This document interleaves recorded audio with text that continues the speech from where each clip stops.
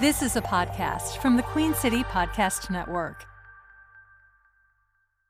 Hello, everyone. My name is Logan, and that, of course, means you are listening to another episode of the Crowncast. And I hate to be the one to tell everybody, but news has broken.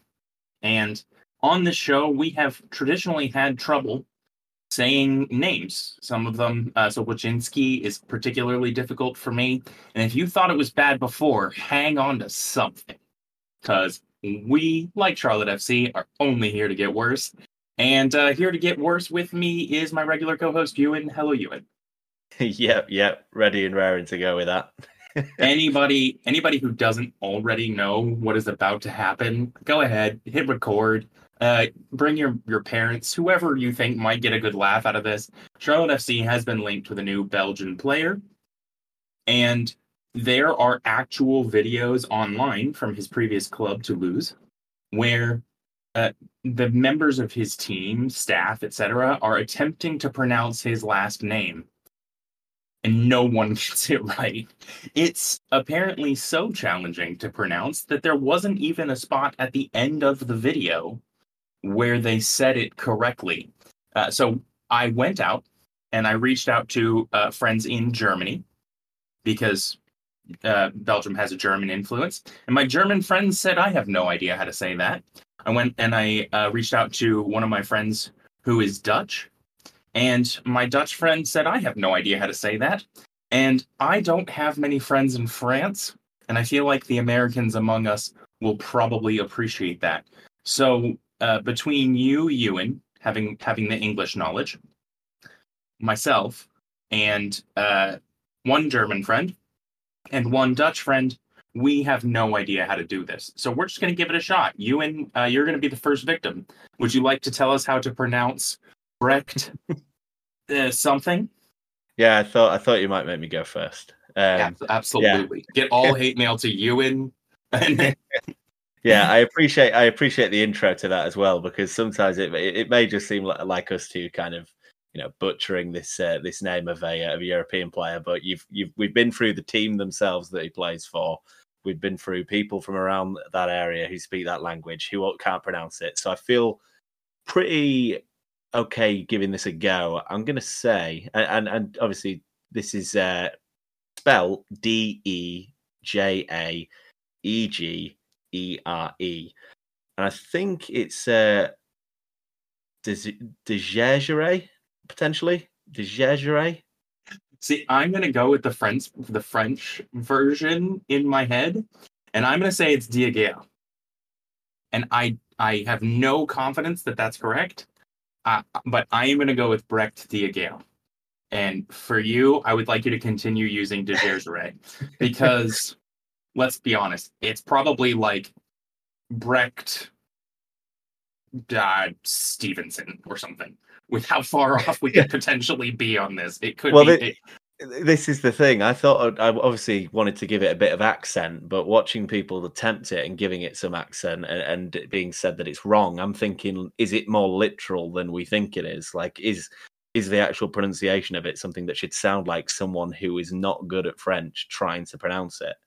So, I mean, absolutely could be. No one knows. I don't know. If you know out there, fans, if you are out there, if you have a lot of history in Belgium and you know exactly how to do this, send us a message. Send us a voice recording. Help us out because we need it.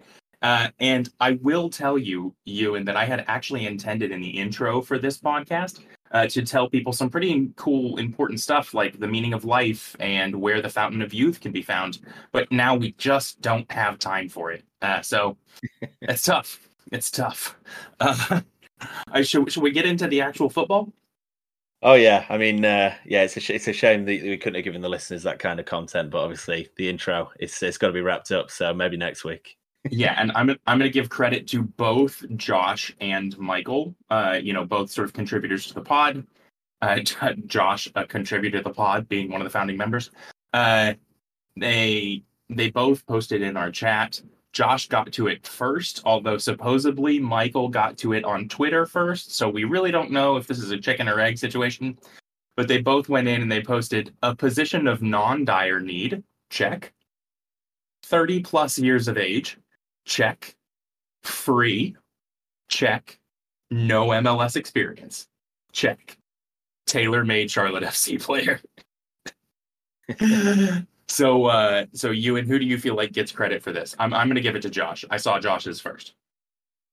Yeah, that's the same with me. I suppose he gets veteran credit as well for being, like you say, a founding member. I think he gets it on this one. But I'm happy for them to fight over it and see who comes out on top because it's the joke itself is pretty accurate given the last three kind of major transfers we've seen, especially in midfield. It's gone Westwood, Arfield, and now Brecht. So a cage match for the joke. I'm down. We'll live stream it. It'll be pay-per-view, $15.49, so you can watch it. We'll make a bunch of money.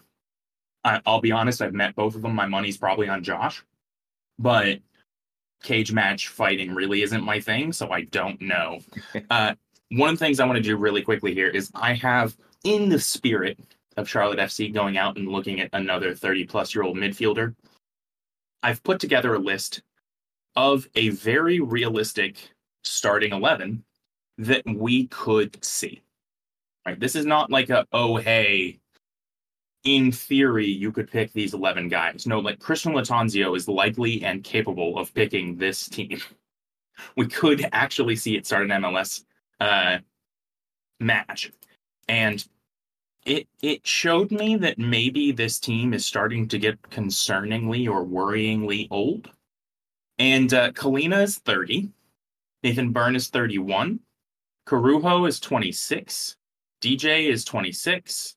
I think Corujo is 26. Would you check and make sure Corujo is 26? I might have adjusted that when I said maybe Adilson Malanda instead of Corujo. But Harrison Awful is 36. Ashley Westwood, 33. Scott Arfield, 34. Brecht, insert pronunciation here, is 32. Mackenzie Gaines is 25. Enzo Capetti is 26. Or he's 27, actually. Enzo Capetti is 27. And Justin Miram is 34. When you put all of those numbers together and you do the basic math of getting an average, it comes out to 30.36 repeating. And Euan, we talked about this off mic for a brief moment, but I don't know that I have ever seen like a real starting 11. Not like a joke that they put out because it's got like old players who are coming back and having a highlight at the club for a little while. But like a real starting 11 for a team that actually averaged over 30. Have you ever seen this? Yeah, like we mentioned, it's something that is obviously rare, but I imagine it has happened before, but probably happened for successful teams, kind of not at their peak, but at the end of their peak and at the end of a run of success, kind of keeping the band together, so to speak, and seeing if they can kind of go one more, having like a last dance type of season, thinking like a Ferguson's Man United with a 38-year-old Ryan Giggs and a Paul Scholes who's 35, and then some experienced centre backs who are both over 30, and a 35-year-old goalkeeper. So yeah, it's probably happened, but not for a team in this position where we are now in MLS. Probably not. Yeah, a surprising thing, and I don't know. Probably if I go back through, I will find a few of them, but it doesn't feel overwhelmingly inspiring. Maybe we move on here. If it continues to get worse, who knows? We don't seem to be interested in signing people in that like 24 to 27 range. It's like you're 18 years old or you're 34. Those are the two options.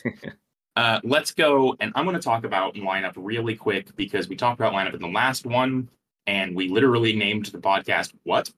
Because of it.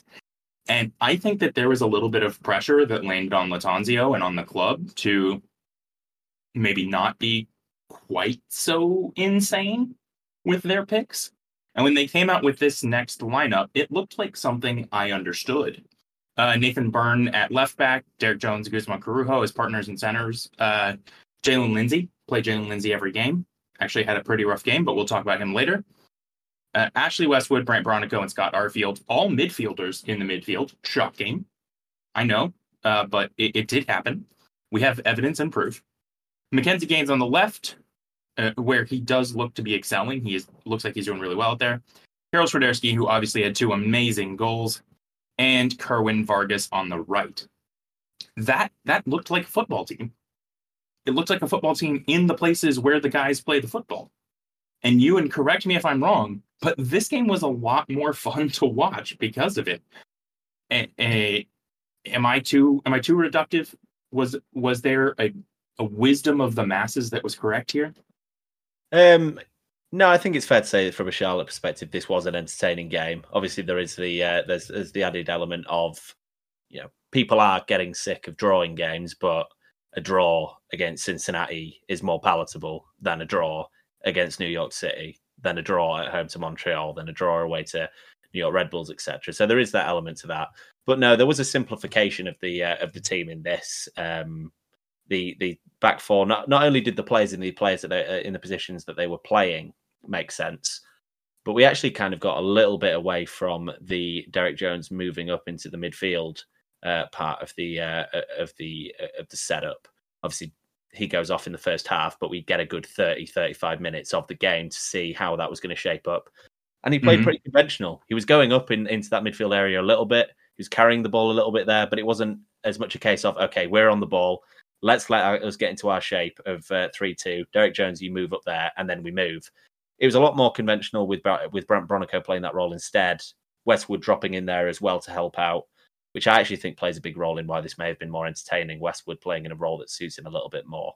But yeah, I think you're absolutely right. This team playing things a little bit more simplified, I think, helped the players themselves just get a bit more clarity on the field. Maybe not always thinking about, okay, when we're here, I have to be here, which is different to where I have to be when this happens. Just a lot more standard formation, players playing in the roles they're familiar with, and probably playing better and with more freedom because of it, which makes it more entertaining, like you say. I kind of want to touch on Westwood because I've been back and forth on Westy for a little while now. I see the talent, I see the long ball ability. I believe it's him that clips that amazing ball up over to Vargas early on in the match. When Ashley Westwood plays good, we look good. And sometimes it is as simple as that. If you can get your key guy who runs the midfield going, if you can buy him space, if you can get him the ball and let him play his game, you look good. I mean, I don't want to oversimplify football here because there are, I think we're moving away from we have moved away from the era of the players should just sort of jive to positionally disciplined pattern play setups that can and will work. We are in an era right now of you go where the play says you go and you will get an opportunity. And you have to be skilled enough to execute on it. And who knows, maybe it'll flip back one day. But right now, I kind of feel like if Charlotte FC is going to succeed, they're a little bit in a jive era. And the player who has to be jiving is Ashley Westwood. I saw, when I watched this one back, I saw him on the touchline on the right a lot. It was clear that when Vargas got to go make some of those sweeping runs, Ashley Westwood would float over really, really wide to help cover that space. And when he was over there on the touchlines, I felt like he didn't have a lot of use. Not that he wasn't doing his job, but that he was kind of just covering space. And they weren't really causing us any significant issues down there attacking left or right. Now, you could argue that that's because Ashley Westwood did a good job, which defensive responsibility is part of something. But when you have that player, either he is good enough to do that defensive system and still affect the game, or you need to let him go affect the game and let the defense be on somebody else. I struggle with that because I think Ashley Westwood's got it. I think he could do both in this league. But I think we're asking an awful lot of him to do both, especially if he needs to get all the way back to that sort of like defensive side of the midfield.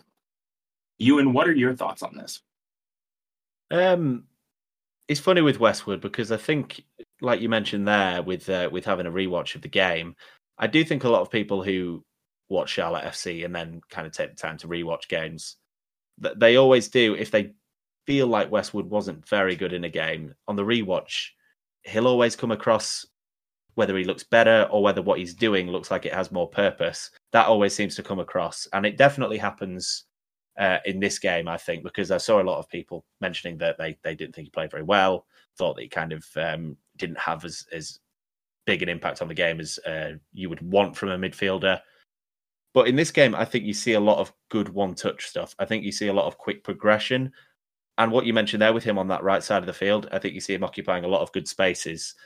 You mentioned there that he's over there and he's maybe not, getting on the ball, maybe not having a massive impact. I think what he was often doing when he was in those areas is sometimes there's use in occupying a space, meaning someone else has to honour that space that you're in because you have a certain amount of talent. And that creates a 1v1 opportunity further down that line, if we are talking indirectly about the right, which I think happened for Vargas in situations. I think just him being over there and having that 2v2 so they can't double him up is something that Lattanzio has emphasised when he's had the opportunity to play Westwood in that position. I think I've mentioned before that the best football that Charlotte have played this season, the most fun football, the most effective football, is when Westwood is on that right side with Vargas and they're connecting. Westwood's playing the ball into Vargas quickly. Westwood's underlapping for Vargas to either go inside or play that ball through to Westwood at the byline. I think that's our best football. And you touching on it there, it was so good to see it again in this game, not just with him being on the right side in that space, but you mentioned the pass that he has to him early in the game for that chance, I think, after 5 or 10 minutes. I think a lot of people, and just to add this extra bit on Westwood, because obviously we're talking about him, a lot of people are very interested in seeing him in the 6. They talk a lot about, we've signed Scott Arfield, people like Ben Bender. We've obviously got a new midfielder in who wants to play further up the field. I want to see Westwood in the 6. For me, I just wouldn't do it because that removes what for me is the most threatening part of our team, the best connection in our team, that Westwood to Vargas connection on the right side. I think in this game we saw a little bit more of it, and I hope that they managed to stick with it because it's really, really good to see. And Brandt is capable of filling in that role with Jones moving in up alongside him if that's what we want to do going forward. So I'm definitely getting off track here, but this is why I love talking to you, and you give me all sorts of crazy ideas. A lot of the best teams that we see play a midfield, and maybe this is going to be a midfield pod. A lot of the best teams, we're going to get to Carroll. I think he deserves some chatting about. But a lot of the best teams that you see play a midfield play some combination of a 3 that they turn into a box midfield. And if you have not gotten tired of hearing the term box midfield at this point, I don't know how. You might have your head under a rock. If you have never looked up a box midfield, I would encourage you to look up a box midfield. There's a lot of cool and interesting stuff in there. It's just kind of well-worn path at this point, so we're not going to go over it here. But they usually start in some formation of a 3 and then draw somebody in from somewhere else. In some teams, they will play with a deep-lying 6, and then they'll play with what they, quote, call 2 8s, and they're very rarely 2 8s. It's usually more like one box-to-box midfielder, one sort of like more traditional midfielder, and one attacking 10-ish midfielder that defends like they're not a 10. They're not a free-flowing piece that doesn't have to be involved in setup. They have to press. They're defensive as offensive, but they sort of float in the right or left half spaces and over being in the middle. Apologies, words are hard. This team doesn't really do that. We don't really have that staggered second line, if you will. And you'll see it the same if you have 2 6 players back there. Oftentimes those 6s will stagger.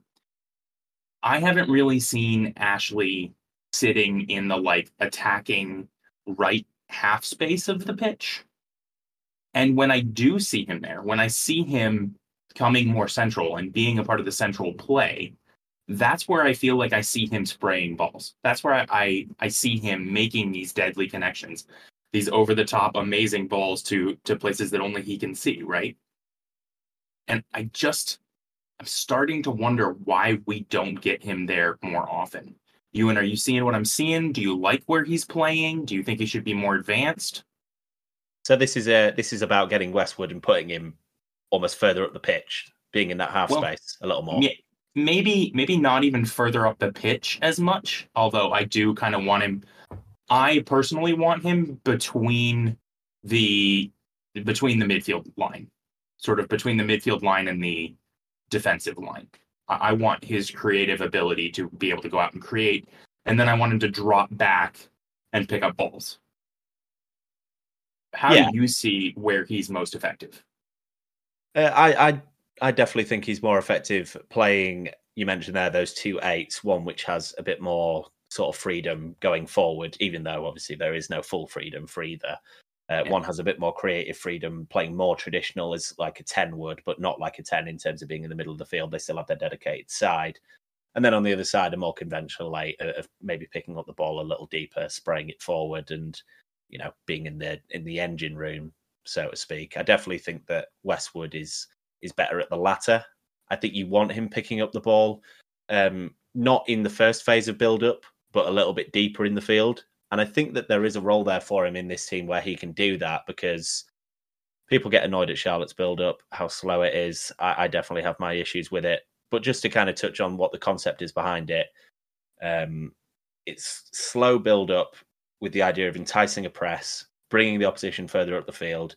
And then if you have the talent to play it forward, you suddenly have a 4-on-5 or a 3-on-4 with tons of space to attack it in, which is why guys like Mackenzie Gaines can be effective in this system, because they find a lot of space within it.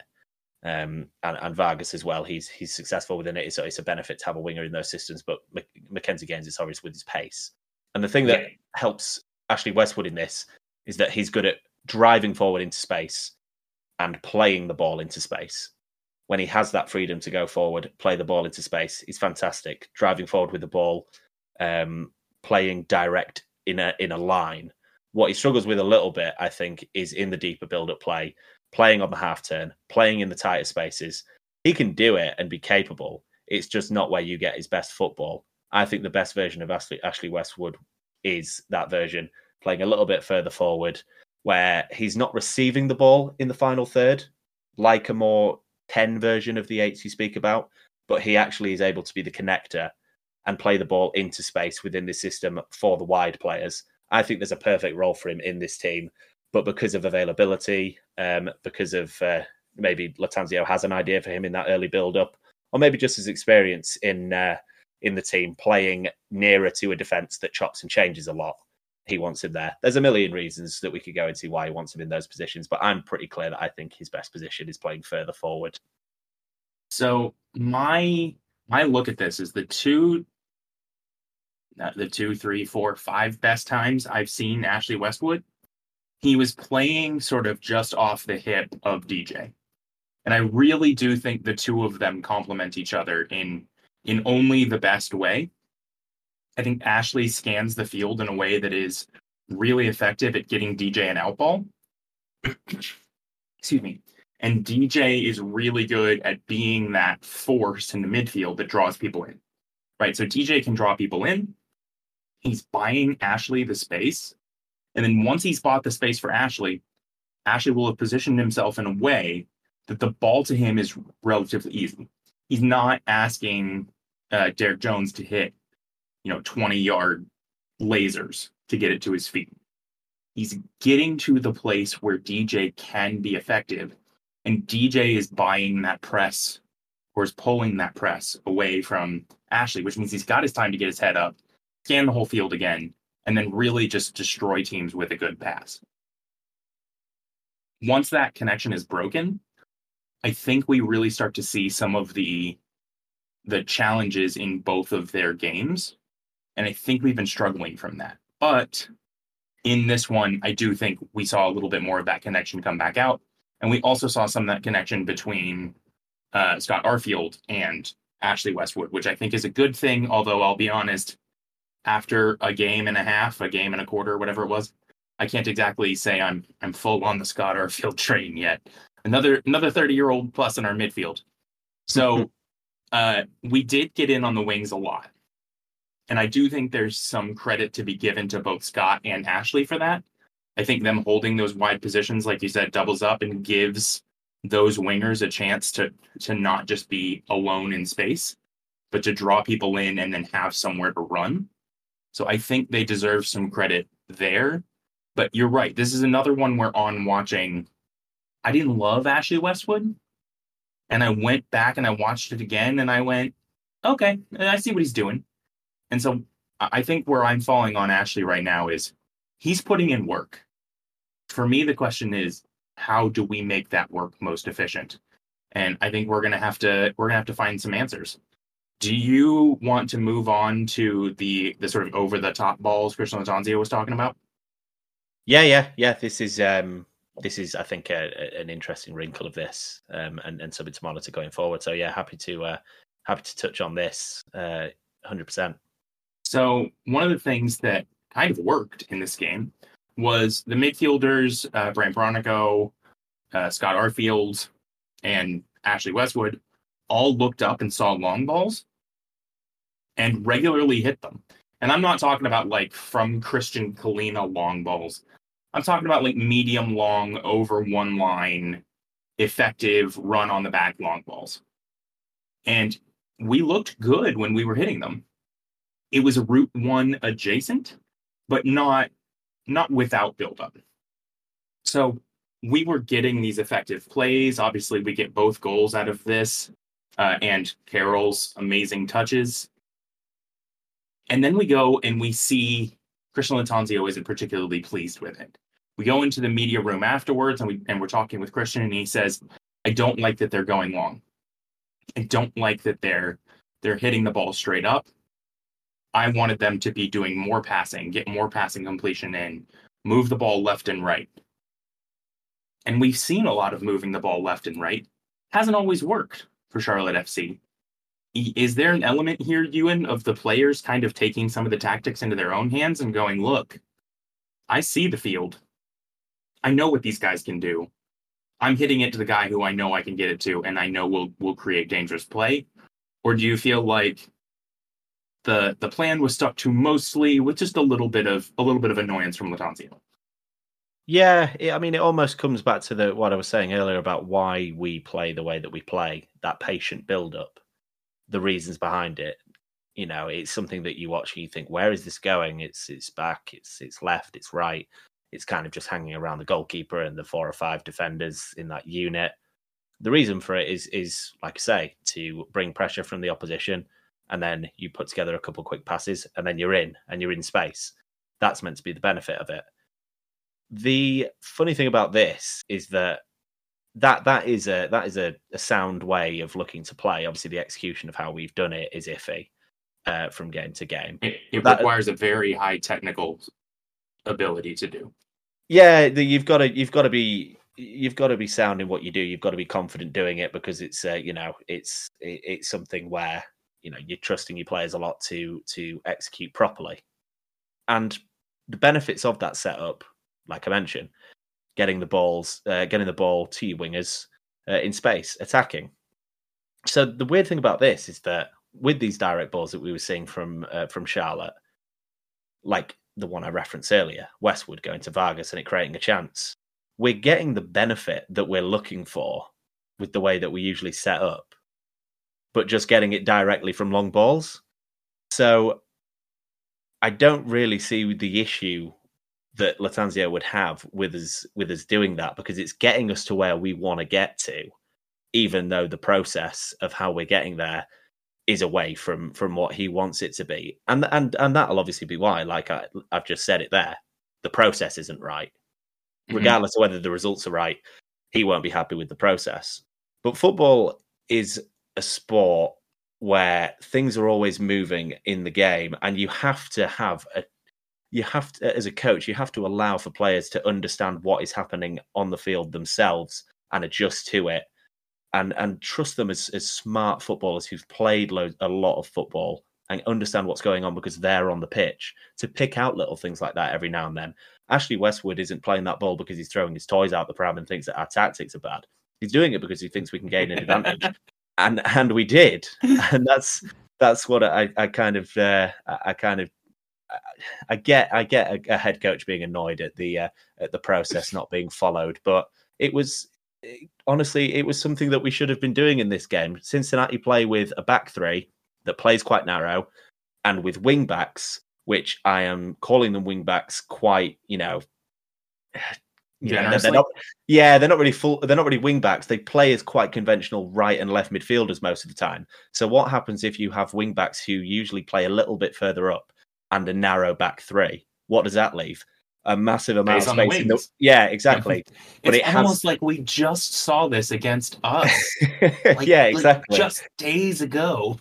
Yeah, we should know that this is the vulnerability for this because we are a team that can leave that space open sometimes. But that's what I don't really get about this is that we play with those wingers playing fairly wide and high at times, and we have this opposition who play with a narrow back three and those wing backs playing quite high up. That space is obviously available for those passes, and if we play patiently, then maybe that space is occupied quickly within phases going through the game. Maybe if we play a few more passes, they adjust as we build through the phases, and suddenly that space isn't there. That space has to be attacked directly before they can adjust to it in their shape.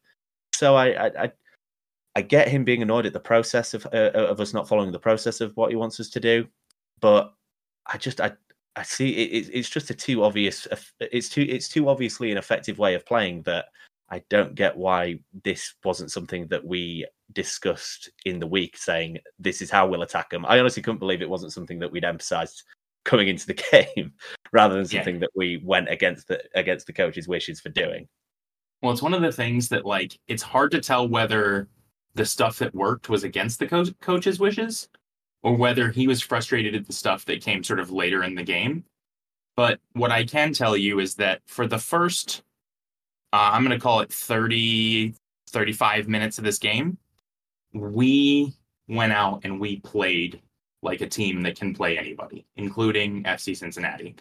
And I want to talk very briefly about Carroll because I think those touches for the 2 goals deserve to be framed realistically. That's now his touch into the top left corner is basically perfect. And that one, along with his touch on the end line, a few games back, I think should go into some sort of record book for something. I don't know. He should get flowers. Everyone send Karol Swiderski flowers. I think he deserves a lot of credit because he makes those. He beats his man. He makes these one-touch plays. He earns the right to score those goals, and then he scores them from very difficult positions. All the credit in the world to Carroll. But we were playing those teams we were playing that team like we deserved to be there. And I talked in the last one about the fact that if you're going to play Jose Mourinho football, you better win. But if you're going to go out and you're going to play not Brentford, if you're going to go out and you're going to play help me out, Brighton. Yeah, if you're going to go out and you're going to play like Brighton, if you're going to play attacking, if you're going to try and get down the wings and really go at teams, and occasionally you're going to have issues at the back because you've gone at a team and you get beat, fine. I'd rather see that. And you know what? In this game, we went out and we attacked. We tried the ball over the top to the outside. We let Jalen Lindsey get up the pitch. And yes, Jalen Lindsey is directly responsible, if not entirely responsible, for 2 goals. But part of our attacking verve comes from Jalen Lindsey being up there to support, letting him progress the ball as well. I am okay with this. I went from last game being I am not okay with this, to this game going, I'm okay with this. We just played the best team in the league, and we played them like we deserved to be there until we were up 11 men to 10, and then we just didn't play at all. That I don't understand. Thoughts on this and thoughts on why we stopped playing when we had a man advantage? Yeah, it's kind of difficult to work out. The second half is a difficult one to work out in general because I think you can take it from a few perspectives. I think you can look at the penalty and whether you think it's a penalty or not a penalty. I think when penalties like that happen in moments like that, penalties like that meaning fouls that aren't coming from direct impacts on goal, like no one's clear on goal, no one's about to shoot, etc. You can feel a little bit harshly done by that, that was in the box, but it feels harsh that is a penalty, and now it's 2-1, and the game has changed, and there's only 1 goal away from now. Our lead is lost, and we've lost the lead again, and then confidence impacts the team and everything like that. So you can look at it from that perspective, but you can also look at it from the perspective of our 2 goals in the first half came from, like you mentioned, really good touches from Karol Swiderski. But are we just ahead because of 2 moments of individual brilliance in front of goal? And in reality, this is the regression that we were waiting to happen, because we had some good moments in the first half, but we got as good as we gave a little bit. They threatened the goal as well as we did. So it's kind of hard to fully come away from this game thinking not only the emotional reaction to, is that a good draw, is that a bad draw, just the emotional reaction of, should we have won it? Is it fair enough that we got a draw? Obviously, the context is built in with the fact that we had 20 minutes overall against 10 men at the end of the game, and we didn't really create much apart from Karol Swiderski hitting the post, I suppose. And that's just because, mainly, I think that as a team, we just lack a little something creatively in the final third. And that is based off of mainly, I think, the fact that there isn't a well-drilled, well-coached go-to in the final third that you really need when you're playing against a team with 10 men, because when you play against a team with 10 men, they play a certain way unless they need to score, which I think Cincinnati were pretty happy with a point at that point by the time they'd had a man sent off.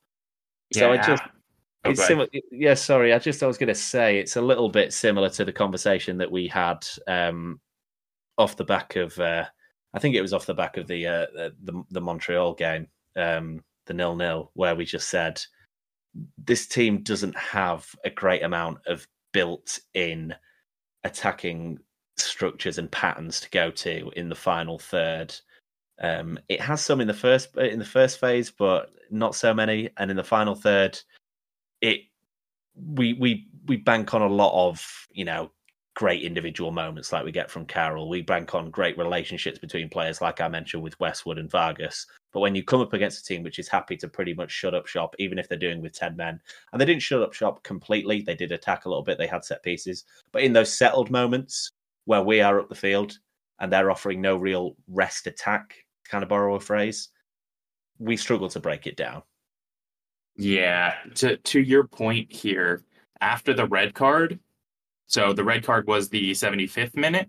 Yeah. After the red card, we have the shot from Karol Swiderski that hits the post. Karol registers a shot that gets beamed way wide right. And Arfield has that one super late that he hits way up into the stands. And that's it. Those were the only opportunities. 2 of them were nowhere near the goal, right? Like, these shots are being taken from, what is Karol's shot there? It's about 25, 22 yards. Yeah, something like that. No, both of Karol's 2 are inside of the 18. But sorry, I thought you meant the shot that hit the post. Yeah, actually, that one is just inside the 18. According to this, I could be. Oh no, it is outside the 18. You're correct. Either way, we go in and we look at this, and somehow we went from being a team that was playing FC Cincinnati like we were supposed to be there, and then in the second half we played them like we weren't supposed to be there, even when we were up a man. And I have to admit that is disappointing. But again, the issues with Jalen Lindsey going to ground is a young man who has time to learn how to be a defender. He's an incredible attacking threat going forward. He loses out on a ball and does kick the player, and it's a penalty. He makes a couple of mistakes here. I still think there is room to listen to the fact that his presence helped us go out and be a team that was fun to watch. I think there's also room to listen to the fact that he needs to improve if he wants to continue to be a starter that plays for a team that will go on and win regularly. Any final thoughts on this before we move on to Montreal? Yeah, I think there's a case to be made that this is a team that, and this is away from tactical points and things like that. You get it sometimes in sports, no matter what sport it is. Sometimes you get teams, or sometimes you get athletes that play to the competition. And maybe that's just what we have in Charlotte, a team that will play against Cincinnati, who are the best team in MLS, and will match them. not just in terms of the fact that it was a draw, but like I say, we gave as good as we got. We were competitive in the game. They had chances, we had chances. And then we have other instances this season where we play opposition like the Montreal home game. Montreal, I think they may still be the worst road team in the league. And we draw 0-0. We have the instance where we go on the road to LA Galaxy, and even though road games on the West Coast are always hard, they're not a very good team. And we make a bit of a meal of the game, and we just we get out there with a 1-0 win. Maybe that's just the team we are. Problem with that being is that it can sometimes lead to a lot of draws when you play to your competition's standard. And as we've said with other teams, and now we say about ourselves, draws aren't going to get you anywhere that quick. I mean, you're right. Draws aren't going to get you anywhere quickly. And I'm sitting here leaning back in my chair thinking about it, and maybe we are. Maybe we're a team that plays to our opposition, and I don't like hearing that, because I think once you get to a professional league level, these guys should be killers. I mean, everyone to an extent plays to the level of what's in front of them, right? But once you get to the professional league, I feel like you should have the coaching and you should have the scouting ability to go find the guys that play their game, not play the game of their opponents. Let's move on from this and talk about Montreal, because we're going to go away to Montreal before a big break in the MLS. And we're going to now have to play Montreal on their turf. So, Euan, how are we going to beat Montreal, where unfortunately it seems like they're much better? Yeah, no, it goes back to what we spoke about, not only just alluding to it just then, but when we had the a little preview on the Montreal game, when we faced them at home, we talked about those those home versus away splits, and away from home, not a great side, but at home, one of the best in MLS. So it's going to be tough. I think one of the advantages we have is the fact that they will be playing tonight. This is obviously being recorded on a Wednesday. They play tonight against Chicago on the road, whereas with Charlotte, we won't be playing midweek this week, so we'll have that little bit more rest. So they'll be travelling back into Montreal on Thursday, and then we'll be coming in a couple of days later. So even though they're at home, maybe we have the rest advantage in it. But yeah, they are a formidable side at home. And as we spoke about when we did that preview, this is a team who wants to play in space when they're attacking, kind of like we explained there with Charlotte playing against Cincinnati, playing in space, wanting to invite pressure and then kind of simulate transition moments, giving their wingers space to play into. And I think it's still worth noting that teams playing against our defence in space is maybe our weakest point, because I know Corujo had some tough moments in that game against Cincinnati when he was having to defend in space. Derek Jones is someone who that might be a strength, but he might not play. And it'll be Jan Sobaszynski, who you would imagine will come in and play that role. So if it's those two guys playing in there, it's going to be tough. Jalen Lindsay, you touched on it. The fact that one-on-one defensively, he has some issues, whether that's balls played in behind of him and just him squaring up a winger who's on the ball, those 1v1 dribbling situations. So yeah, this is a team which is going to look to be dangerous in those areas, and the matchup is going to be tough, but hopefully we're up to it. Hopefully it's something that they're drilling through this week, they're practicing, and they'll be ready for. Yeah, I mean, all we can do is hope. I hope that we see another game that's fun to watch at the very least. And that is actually going to be my thing to watch. And my thing to watch this time is not going to be tactical. It's not going to be, specifically player related. It's going to be, I'm going to ask all of you listeners to look at yourselves and ask, am I having fun watching this game? Because I think Charlotte has a lot of talent. I think it has a lot of interesting players in the midfield. It's got guys that can blow your socks off and make this game fun. So ask yourself during this one, is this game fun? And see what you come up with. Because I'm going to be alongside looking at Ashley Westwood very closely to keep trying to understand what's going on with him. I'm going to be asking myself, is this fun? Because we love this team and we want to enjoy watching it. That is going to go ahead and do it for us this time as ever. If you have decided to spend your time with us, we love you. Thank you so much. I will go ahead and say thank you, Euan. Perfect. All good. Always a pleasure. Yep. And you can find Euan on Twitter at stillness_speed. Myself on Twitter at that_football_guy. And we will talk to you again after we go and take our next 3 points from Montreal. Goodbye. QueenCityPodcastNetwork.com.